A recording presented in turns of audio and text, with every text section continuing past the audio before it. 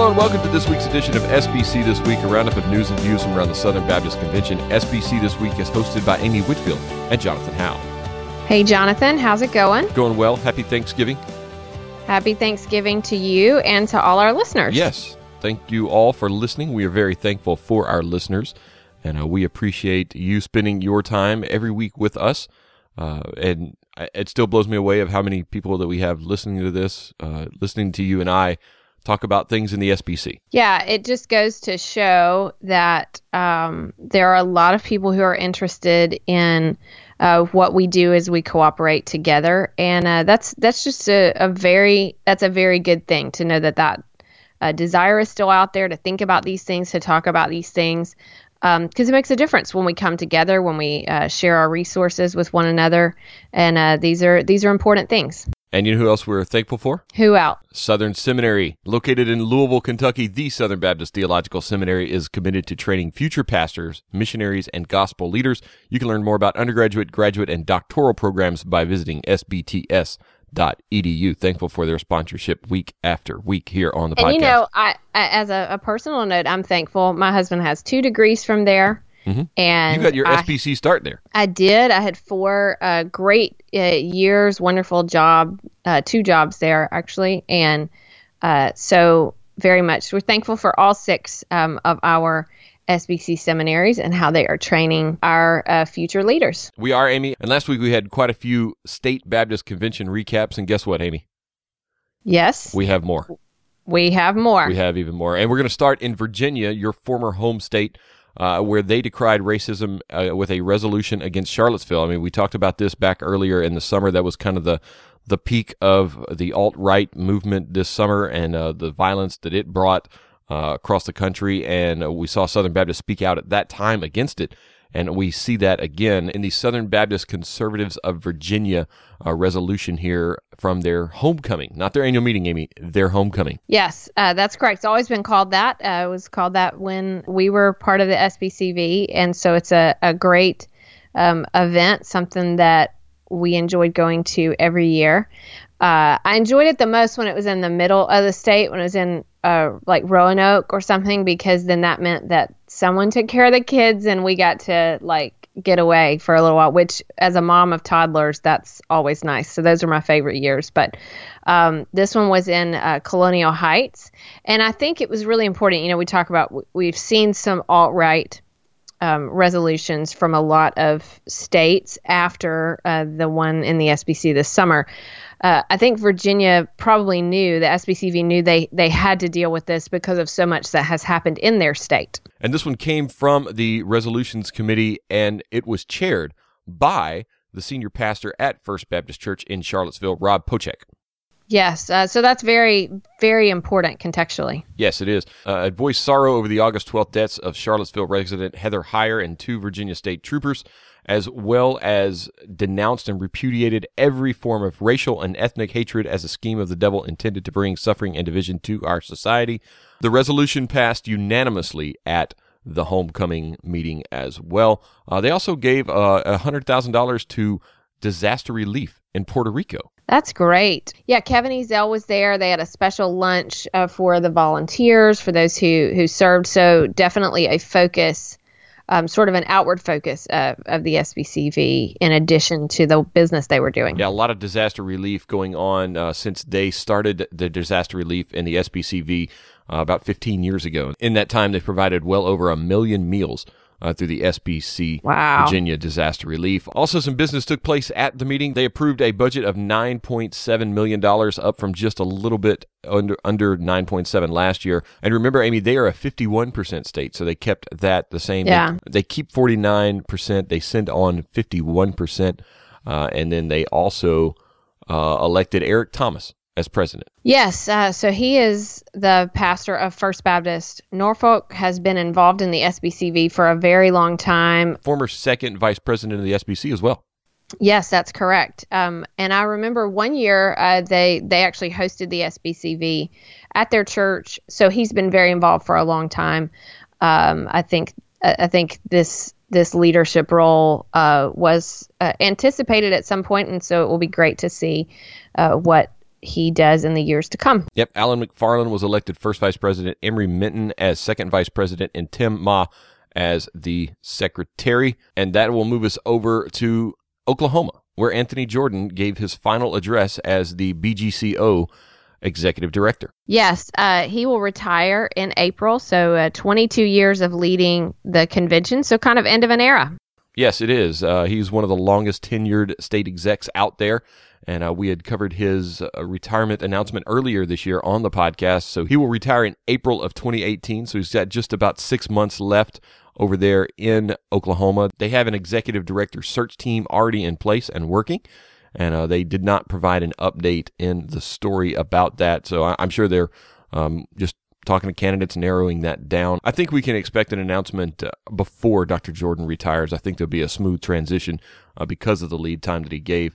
Also, Amy, they passed a 2018 budget of $25.75 million, up from $25.5 million this past year. They pass on 40% of the cooperative program funds to the SBC.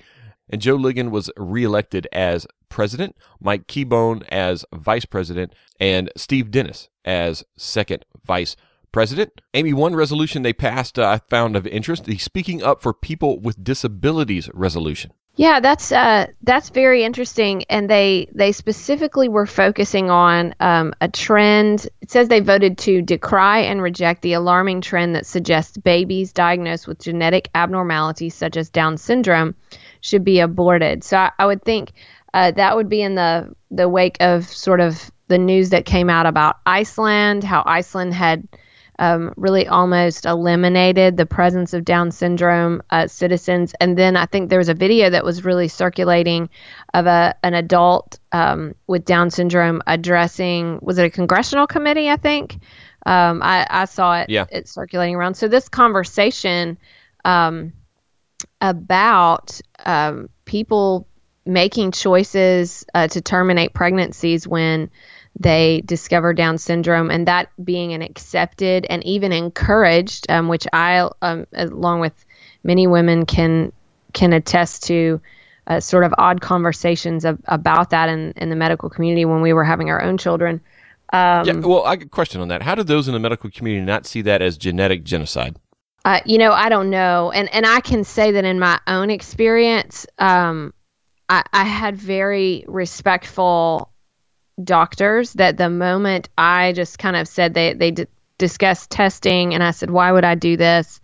And they said, well, then you can make decisions. And I said, no, I have no interest. I just was kind of clear. Tried not to be rude and combative, but just clear that they immediately said, okay. And they kind of backed off. So I did not ever get to the stage to have a kind of a difficult, or to have a difficult conversation, or to have or even find out how they deal with that, because they immediately said absolutely, and we moved to other things. I will say though that I and other moms, we all kind of that gets introduced in the process. I think this is certainly something that is out there in a worthwhile discussion, and I would just guess this happened in the context of some of those articles and things passing around. So this is a great resolution. And it also stems out of Dr. Jordan's heart for the unborn. He played an instrumental role in establishing a crisis pregnancy center in 1986, which has become a flourishing network of Oklahoma Baptist pregnancy resource centers that they say have saved more than 10,000 babies since being founded. I know the Oklahoma Baptist Home for Children is a very important part of the BGCO, so this resolution kind of fits in with everything that Oklahomans are already doing for the unborn. All right, up to Maryland, Delaware. Kevin Smith, good friend of the pod, and company met up there and approved a $7.729 million budget. Yeah, it looks like they had a great meeting up there. They also took the step to increase CP allocation from 43.5% to 48%. Look at you, moving Kevin ahead Smith. Look at to that. the SBC. Man. Yeah, so I love that picture of him preaching, by the way. Oh, I know. Gospel he's ninja. very expressive in his sermons. So that's a really big deal. And the president of the General Mission Board explained they've been making incremental progress toward a goal of 51% So their goal was to get to 51 by 2020, and they just said there was a desire to move the needle higher this year. Now, here's what's going to be interesting to me. One trend that you and I have noticed is that when the needle gets moved higher faster, that we see an the churches increase usually respond. Yeah. in giving. So we'll have to watch this and see, do we see that in Maryland, Delaware over this next year? So we should make a note of that next year we should look at it. Yeah. We should look at the number. All right. Also, Mark Trammell was reelected the convention president, Rick Hancock as the first vice president, and Thomas Winborn as second vice president. David Gaines will continue to serve as the recording secretary, and his wife, Tracy, serves as the assistant recording secretary. So husband and wife serving Southern Baptist in Maryland and Delaware. That's pretty cool. So let's move to the middle of the country, Illinois. Yeah, Illinois, Amy, they had a log cabin, and not just any log cabin. I'm talking like big log cabin built in the building there. How cool is that? You could go in. Yes, their theme was pioneering spirit. So they're coming on their 200th anniversary. Yep, it'll be celebrated next year. Yes. So they had a log cabin that you could go into, I guess, and had some stuff probably about Illinois history and maybe Illinois Baptist history. I see cast iron skillets. I see that. I love a good cast iron skillet, by the way. I mean, we'll link to the story in the show notes, and we think everyone should go to these stories and read more. But you should put that picture in. Can we do that? Yeah, I don't know. I can use it. Yeah, let's use that. All right, we'll do. Well, Amy, they also had some business. They didn't just stand around in the log cabin, Amy. They did record some business. And in that business, Amy, they reported that they had 14 new churches planted in 2017. Yes, and they welcomed 17 new churches to affiliate with the IBSA. How about that? That's really cool.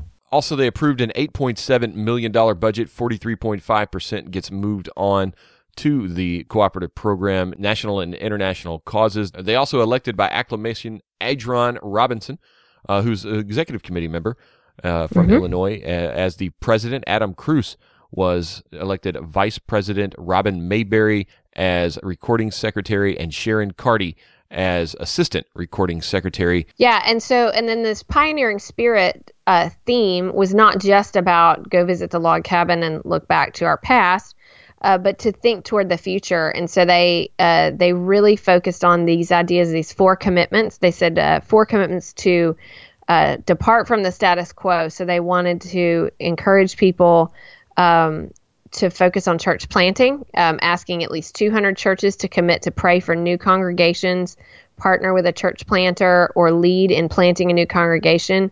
They were praying for 200 churches to baptize 12 people next year. So evangelism goals, engaging lost people. The third one was to make new sacrifices and asking churches, 200 or more churches, to increase their CP giving with a goal of getting to at least 10% of undesignated offerings, and then developing new leaders with the goal of 200 or more churches to have intentional development processes in place, leadership pipelines, basically. So this was an idea to say, let's tap into who we are kind of as people from Illinois, this pioneering way. Let's continue to be pioneers into new ways of thinking about ministry. All right, up to Minnesota, Wisconsin, just north of Illinois. We're moving north. And somebody very close and dear to your heart was at this convention. Yes, he was. Keith Whitfield was at the convention, sharing what was going on in the seminary. So he got to be there and enjoy. And he had a great time up there. He did say it was cold. Well, it's Minnesota and Wisconsin, Amy. Yes. You know what? If you went to the Florida Baptist Convention, guess what? It would probably not be cold. All right. Right. So we mentioned the Maryland-Delaware big jump. Well, Minnesota, Wisconsin said, I'll see that and I'll raise you even more. They're jumping from 22 to 32% in 2018. 10% jump. So we need to keep an eye on that too. Yes, and they went from 13% in 2011 to 32% now in 2018. They have really, really dialed up the meter up there in the Great White North of Minnesota, Wisconsin. They also approved a budget of $1.4 million, a 7% increase over last year's budget. That 32% that they pass will be of the anticipated CP gifts of $544,000. They also get income from Lifeway, North American Mission Board, and other special offerings. And Leo Endel was honored for 15 years. I didn't realize he'd been there that long. He's been there at 15 years as the Minnesota-Wisconsin Baptist Convention Executive Director. Wow, that's a real milestone. Yeah. Excellent. And so all the current officers were reelected. Jackie Hill, pastor of Roseville Baptist Church in Minnesota, as president. Tony Gulbranson, pastor of Emmanuel Baptist Church in Racine, Wisconsin, as vice president. Then second vice president is Chris Hang from Twin City Hmong Baptist Church in St. Paul. Recording secretary Wes Shimwell from Madison, Wisconsin, Brown Deer Baptist Church, and then assistant recording secretary Jim Grass from Southtown Baptist Church in Bloomington, Minnesota. You know something I just realized? Whenever you read the officers, you read their cities and their churches, and when I do, I don't. So I wonder if the people that are being elected officers are hoping that you read them so their church and city will get some recognition instead of me. They might think it's the better way. Oh, wow. Thanks. All right, down to Tennessee. Speaking of better ways. No, I'm kidding. Well done there. I got to hand it to you on that one. And I can't argue because I love Tennessee. All right. We had 993 messengers from 422 churches. Well represented. Tennessee does a good job coming out for the state annual meeting they call the Summit. And that was hosted here in the Music City area, just up in Hendersonville. They should have gotten on their phones, though, texting all their friends to get 7 more people there. I mean, break 1,000. I mean, you come 7. That close. You were 7 away from 4 digits. Well, Amy, they did have guests, so they did go over 1,000 in total attendance. But yes, messengers, they were just a few short, you know. And the big news coming out of this one was passing a resolution on racism and the Great Commission. It talked about God is bringing the nations to Tennessee and making Tennessee home to more than 145 different global people groups, and that the TBC is comprised of racially and ethnically diverse churches, and then goes on and just talks about Tennessee Baptists being categorically opposed to all ideologies and movements of any race that diminish the dignity of any human being. And this is a strong statement. One cannot be a devoted follower of Christ and harbor racism of any kind in one's heart. So there's you can click on the story to see more, but this comes on the heels of that weekend last month where there were protests happening in Tennessee, and the Tennessee Baptists held a press conference to say this is not we do not support this.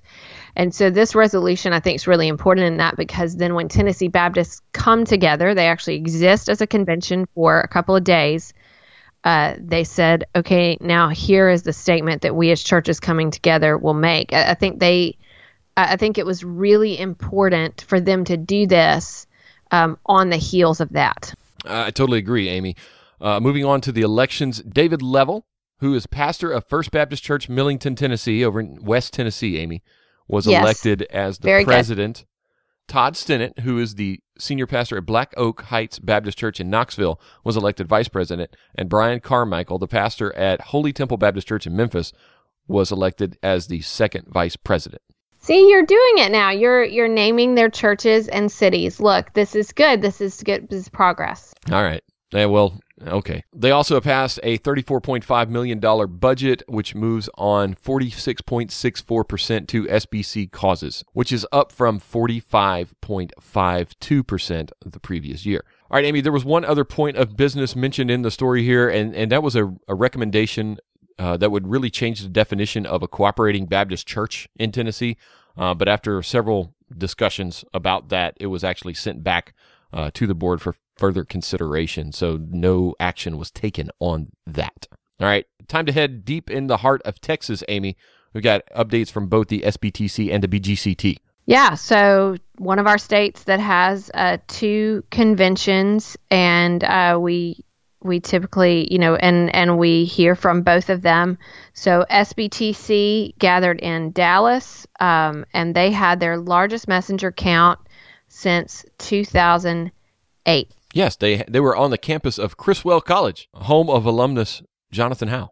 Excellent. That's exciting, Jonathan. Yeah. So they had 1,040 messengers and 225 guests, with a lot more in attendance who didn't register. Why you not register, people? I mean, I don't know. You got to. So the big thing out of that, obviously, was this comes on the heels of the Sutherland Springs tragedy, and so that was certainly a part of the discussion. Yes, and they also passed a $28.8 million budget, a 2.5% increase from the current year's budget, and as always, they pass on 55% of their budget to Cooperative Program Ministries, the highest of any Baptist state convention. And the big news coming out of this, a good friend of the pod, Juan Sanchez, was elected as the president of the SBTC. We've had him on the podcast before. Yeah, this is great. Of course, we've known Juan Sanchez for a very long time. He and his wife, Janine, from our days at Southern Seminary. That's great for the SBTC. And Nathan Leno was the president this year, correct? Yeah. The last couple of years, I think. So we'll be looking forward to seeing the meeting next year with Juan Sanchez as president. Yep. And as always, Amy, everything's bigger in Texas, and that includes the crowds. BGCT had 1,700 messengers and visitors and adopted a total budget of more than $37 million. Goodness. Wow. Which they pass on 21% to the cooperative program. They reelected Danny Reeves as president, who is pastor of First Baptist Church in Corsicana. Joe Fields, pastor of New Beginnings Baptist Church in Louisville, as first vice president, and Jim Helligman from First Baptist Bryan as second vice president. They also elected Doug Powell as recording secretary and Bernie Spooner as secretary of the corporation, which That's a fancy name. I don't know completely what that means, but congratulations to Bernie Spooner. Yep. All right. Their big resolution was on sexual harassment and assault, Amy. Yeah. So they noted the high number of reports across the nation, which obviously everyone, you can't get away from the news about this discussion that's going on, and the #MeToo social media campaign. They called on Texas Baptists to affirm and support persons victimized by sexual harassment and assault, and underscored the importance of preaching and teaching about proper behavior in order to help church members clearly understand appropriate and inappropriate behavior. So it's obviously that's a discussion everywhere, and the BGCT made it part of their discussion as well. Yeah, also passed resolutions of prayer and sympathies and support to First Baptist Church Sutherland Springs, like we mentioned. They also affirmed the federal adoption tax credit, which has been something that has been discussed in Washington with the new tax plan, and also decried racism. Had a resolution on racism, and another one on religious liberty for all people, and called for civil discourse, a positive dialogue between Christians and non-Christian that honors Christ. Yes, I can get on board with all of those resolutions from the BGCT. So that'll do it for Texas, Amy, and that'll also do it for our state convention recaps. We'll probably have more next week because there's a lot still outstanding. But we have moved through quite a few of them this week. Also, last week, big week for Museum of the Bible, which opened to the public last week, Amy. Yeah, I was seeing stuff about that everywhere. In news stories. I was just reading about it in Christianity Today, which was actually the last month's. I got the newest issue yesterday, and so it's last month's that was the story about Museum of the Bible. But then even seeing friends who were getting to go. We had a lot of friends, a lot of Lifeway employees. A few of us from Lifeway were up there, and they just say it is the most spectacular thing that you've ever seen. So they said it's one of the best museums in D.C. And I even had a friend say that it'll be interesting to see how the public responds to it, because it is so full of Jesus. He's just saying, great. People think of the Bible as kind of just a religious book, but they are actually using the Museum of the Bible to point to Jesus so much. Well, and as they should, since he's kind of the center of the story of the Bible, it should point to Jesus, because every story whispers his name, Amy. Had tipped Sally Lloyd Jones for that. But they said it's just amazing to see how it's displayed at the Museum of the Bible. Incredible. Yeah. So that I'm going to have to put that on our family's list. Yes. I'm sure that the kids will love that. All right, Amy, some other news from one of our sister seminaries down at New Orleans. They had N.T. Wright and Simon Gathercole sharing a lecture on the atonement during the Greer Hurd Point Counterpoint Forum that they hosted. I bet that was fascinating. I find it very interesting to go anywhere and to hear N.T. Wright speak. And these are some big names. Yeah. N.T. Wright and Simon Gathercole, a big deal. Yeah, and I heard I talked to somebody who was at the lecture, said the place was packed out. Oh, I bet it was. They haven't seen a crowd like that in chapel down there at New Orleans in a long time, and just packed out to hear these two guys, and just an amazing lecture series.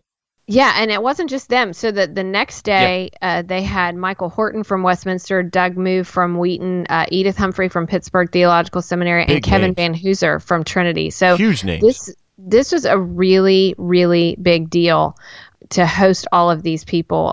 Good night. It makes me look at it and think we should have gone down to New Orleans to see this. Your husband would have been all over that, I'm sure. Oh, we would have enjoyed it. All right. Well, and the food too in New Orleans. Of course. One Always. final note, there's a neat little story in Baptist Press about 32 new missionaries. We kind of get caught up in all these other meetings, and we sometimes forget that this is going on as well. The IMB commissioned 32 new missionaries last week. Yeah, I saw that. That was a really exciting thing, as it always is. So there's a sending celebration for these new Southern Baptist missionaries, but what an exciting thing. So that was on November 16th, and just good for us to recognize 32 more being added to the missionary force. Especially whenever we've got Lottie Moon going on right now in a lot of churches. Yes. The big Lottie Moon kickoff, I know that's probably going on in many of your churches around the country, raising money for the International Mission Board and the Lottie Moon Christmas offering. 'Tis the season for that. That's going to do it for our news this week. That's going to move us to my favorite part of the week, this week in SBC history. Amy, blow our minds. All right, so this is an interesting one that I actually did not know until this week, until I was looking for this. So obviously this is a week where, as we get ready for Thanksgiving, we also are talking a lot about a major week in American history, which was in 1963. Yes. When the president, John Fitzgerald Kennedy, was assassinated in Dallas, Texas. So obviously there's always that conversation that begins where people say, where were you? And I remember my parents telling me the story of where they were, and it was just such a major part of our story as a country. Well, so there was another story that happened that week, and if you go we're going to put in the show notes the Baptist Press issue from November 27th, actually, is talking about a funeral. You have to scroll down because the top story is on leaders and how they sort of process the assassination. Very interesting story that's worth reading. But if you go down, it talks about another funeral. And it's policeman J.D. Tippett. I'm also going to throw in the Wikipedia article about him so you can see. This is a 39-year-old police officer in Dallas. He was attempting, they were kind of trying to figure out what was going on, and he was attempting to approach Lee Harvey Oswald to question him, and he was shot and killed in the line of duty. Wow, I didn't know that. I remember the story now, but he was Southern Baptist? Yes, he was a member of Beckley Hills Baptist Church, and he had been for about a year and a half. The pastor said in this story, he was fairly active, even considering the fact that he had another job in addition to being a policeman.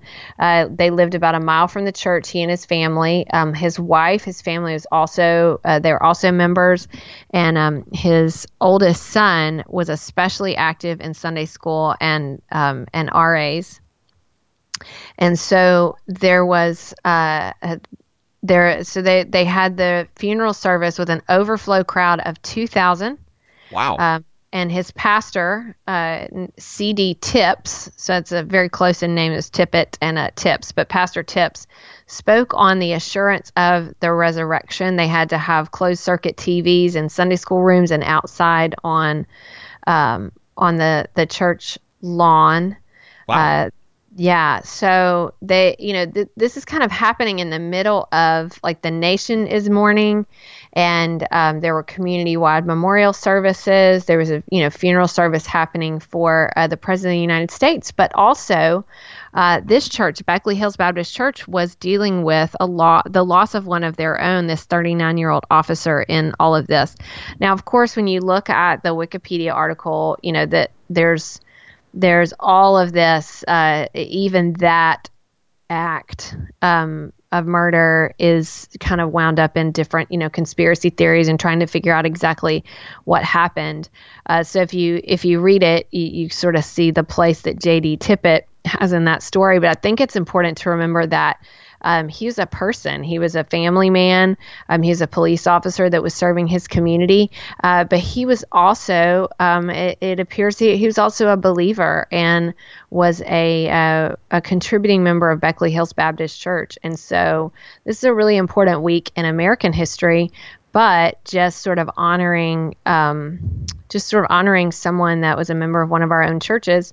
It's also an important week in SBC history. Wow, very cool. Did not know that. So learned a little bit something else about the Kennedy assassination. Yeah. I wonder if that was in there in the files released by the Trump administration. I'm sure there would have been something about this aspect of it. I mean, it was just such a day of chaos. Yeah. So I'm sure something would have been about that particular part, that this officer losing his life. But I had no idea that he was Baptist. Has there ever been a more chaotic day in the government and the administration as it regards to presidential authority and things like that? Maybe Reagan, the assassination attempt on him, because people didn't know. Yeah. Now, I mean, honestly, if you start going back and really digging into things, you can see some very fascinating, chaotic. So you were asking this week on Twitter about the best book on the assassination of Lincoln, and a number of people, myself included, answered with Manhunt. Yeah, that was like the only one that anybody answered with. And that's an incredible book. It really is, to just show you what all was going on with the whole the whole conspiracy, the whole plan to assassinate not just Lincoln but many others. Yeah, Grant, Seward, right, a bunch of them. Johnson, everybody. So just to show that and sort of all the things that happened from that point until they had John Wilkes Booth sort of cornered in the barn there. But there are other fascinating things. One book that I read called FDR's Funeral Train. Oh, yes. I remember that. Yeah. And that is a fascinating book because it's amazing, because when they went to take the remains of Roosevelt up to Hyde Park in New York, they're on this train, and like the entire cabinet is on this train, and the route was publicized ahead of time so that people could come and pay their respects. But then that basically meant that the entire United States government was all on this train in the middle of World War II. In the middle of World War II, yeah. I mean, it's just stunning and really amazing that nothing happened. But that was kind of crazy. And obviously things in the aftermath of Woodrow Wilson's stroke, where probably his wife was running the government. Yes. Probably he was not running the government. That's a good bit of chaos. I don't know that you can say it's the same as the chaotic day as it was in 1963. But we certainly have had some times that were very unnerving, and Watergate obviously falling in there too. Yeah. So if you really start digging into American history, it's pretty incredible the things that we have made it through. Yeah. All right. Well, that's going to bring us to our resources of the week. My resource of the week is a video/audio session from Advance, the church conference just a few weeks ago. Jen Wilkin on women in church planting. So yes, the Jen Wilkin session there, fantastic little hour-long presentation from Jen. I'm a huge Jen fan. We had her here on the podcast. I'm sold. I'm like bought into everything Jen Wilkin. So go listen to this. She talks about women and their role and how they're central to the mission of the church in church planting. Excellent. I'm very excited. Someone just sent this to me yesterday, and that's part of what I'm going to do this weekend is to watch this video. I heard about it the day it happened, and have been very excited for when it would be available to check out online. So encourage everyone along with me to check that out this weekend. And I may have ripped the audio from the video so I can listen to it on my drive today. Fantastic. So I've got the audio version. All right, awesome. Amy, your resource of the week is? Mine is something that I discovered just this week, and I tweeted about it. It's called the Great Thanksgiving Listen, and it's actually focused on high school students, but I think it's something that all of us could think through. There's a lot of things out there that talk about families are going to be together and how to be with your family in the holidays and how to not get into fights and things like that because things can get tense. This is a little bit of a difference, a positive spin, and so it's put out by the StoryCorps Archive at the American Folk Life Center at the Library of Congress. They call it the Great Thanksgiving Listen, and they have an app that's put out there for you to record a conversation with someone else. And the encouragement is to young people, but really people of all ages, to help create an oral history of the contemporary United States by recording an interview with someone older using this app. Oh my goodness. I'm going to pretend you did not say that. So they have, you download the app, you create a login so you can access your interviews later. You select an interview partner and you prepare a set of questions. They have questions in the app. They also have some online. Then they encourage you have a conversation with them, start recording and just talk, just hear their story. As a person, as an American, and then you create a title and a summary. You make keywords, and then you share it, and you actually can archive it in the with the American Folk Life Center, and so then we are sort of all creating an oral history of the United States because every citizen, has an experience, has their own story, and this is a way to sort of capture those things. And we live in a social media age where we're sharing our stories in real time all the time. But when you particularly think about generations that have come before us, if we don't talk to them, if we don't hear about their experiences, then 20 years from now, a lot of that will be lost. So I think this is a really, really neat opportunity. And again, it's the third year, but it's the first time I heard about it. And I was very, very intrigued. So I'm going to share that. All right. Well, that sounds interesting. I have to check that out. So sorry about the age comment, Amy. It's okay. I'm used to it. All righty. Well, it is officially the Christmas season, I guess. So Merry Christmas. Since we're past Thanksgiving? It's Advent. Let's leave it at that. But there's no Happy Advent there's no saying. Let's just say, Advent needs a saying. I realize that this is going to drop the day after Thanksgiving, but can we just say Happy Thanksgiving this week and then next week we can start? Okay. So I hope everybody had a great Thanksgiving. Happy Thanksgiving, everybody. And we'll see you next week. See you next week.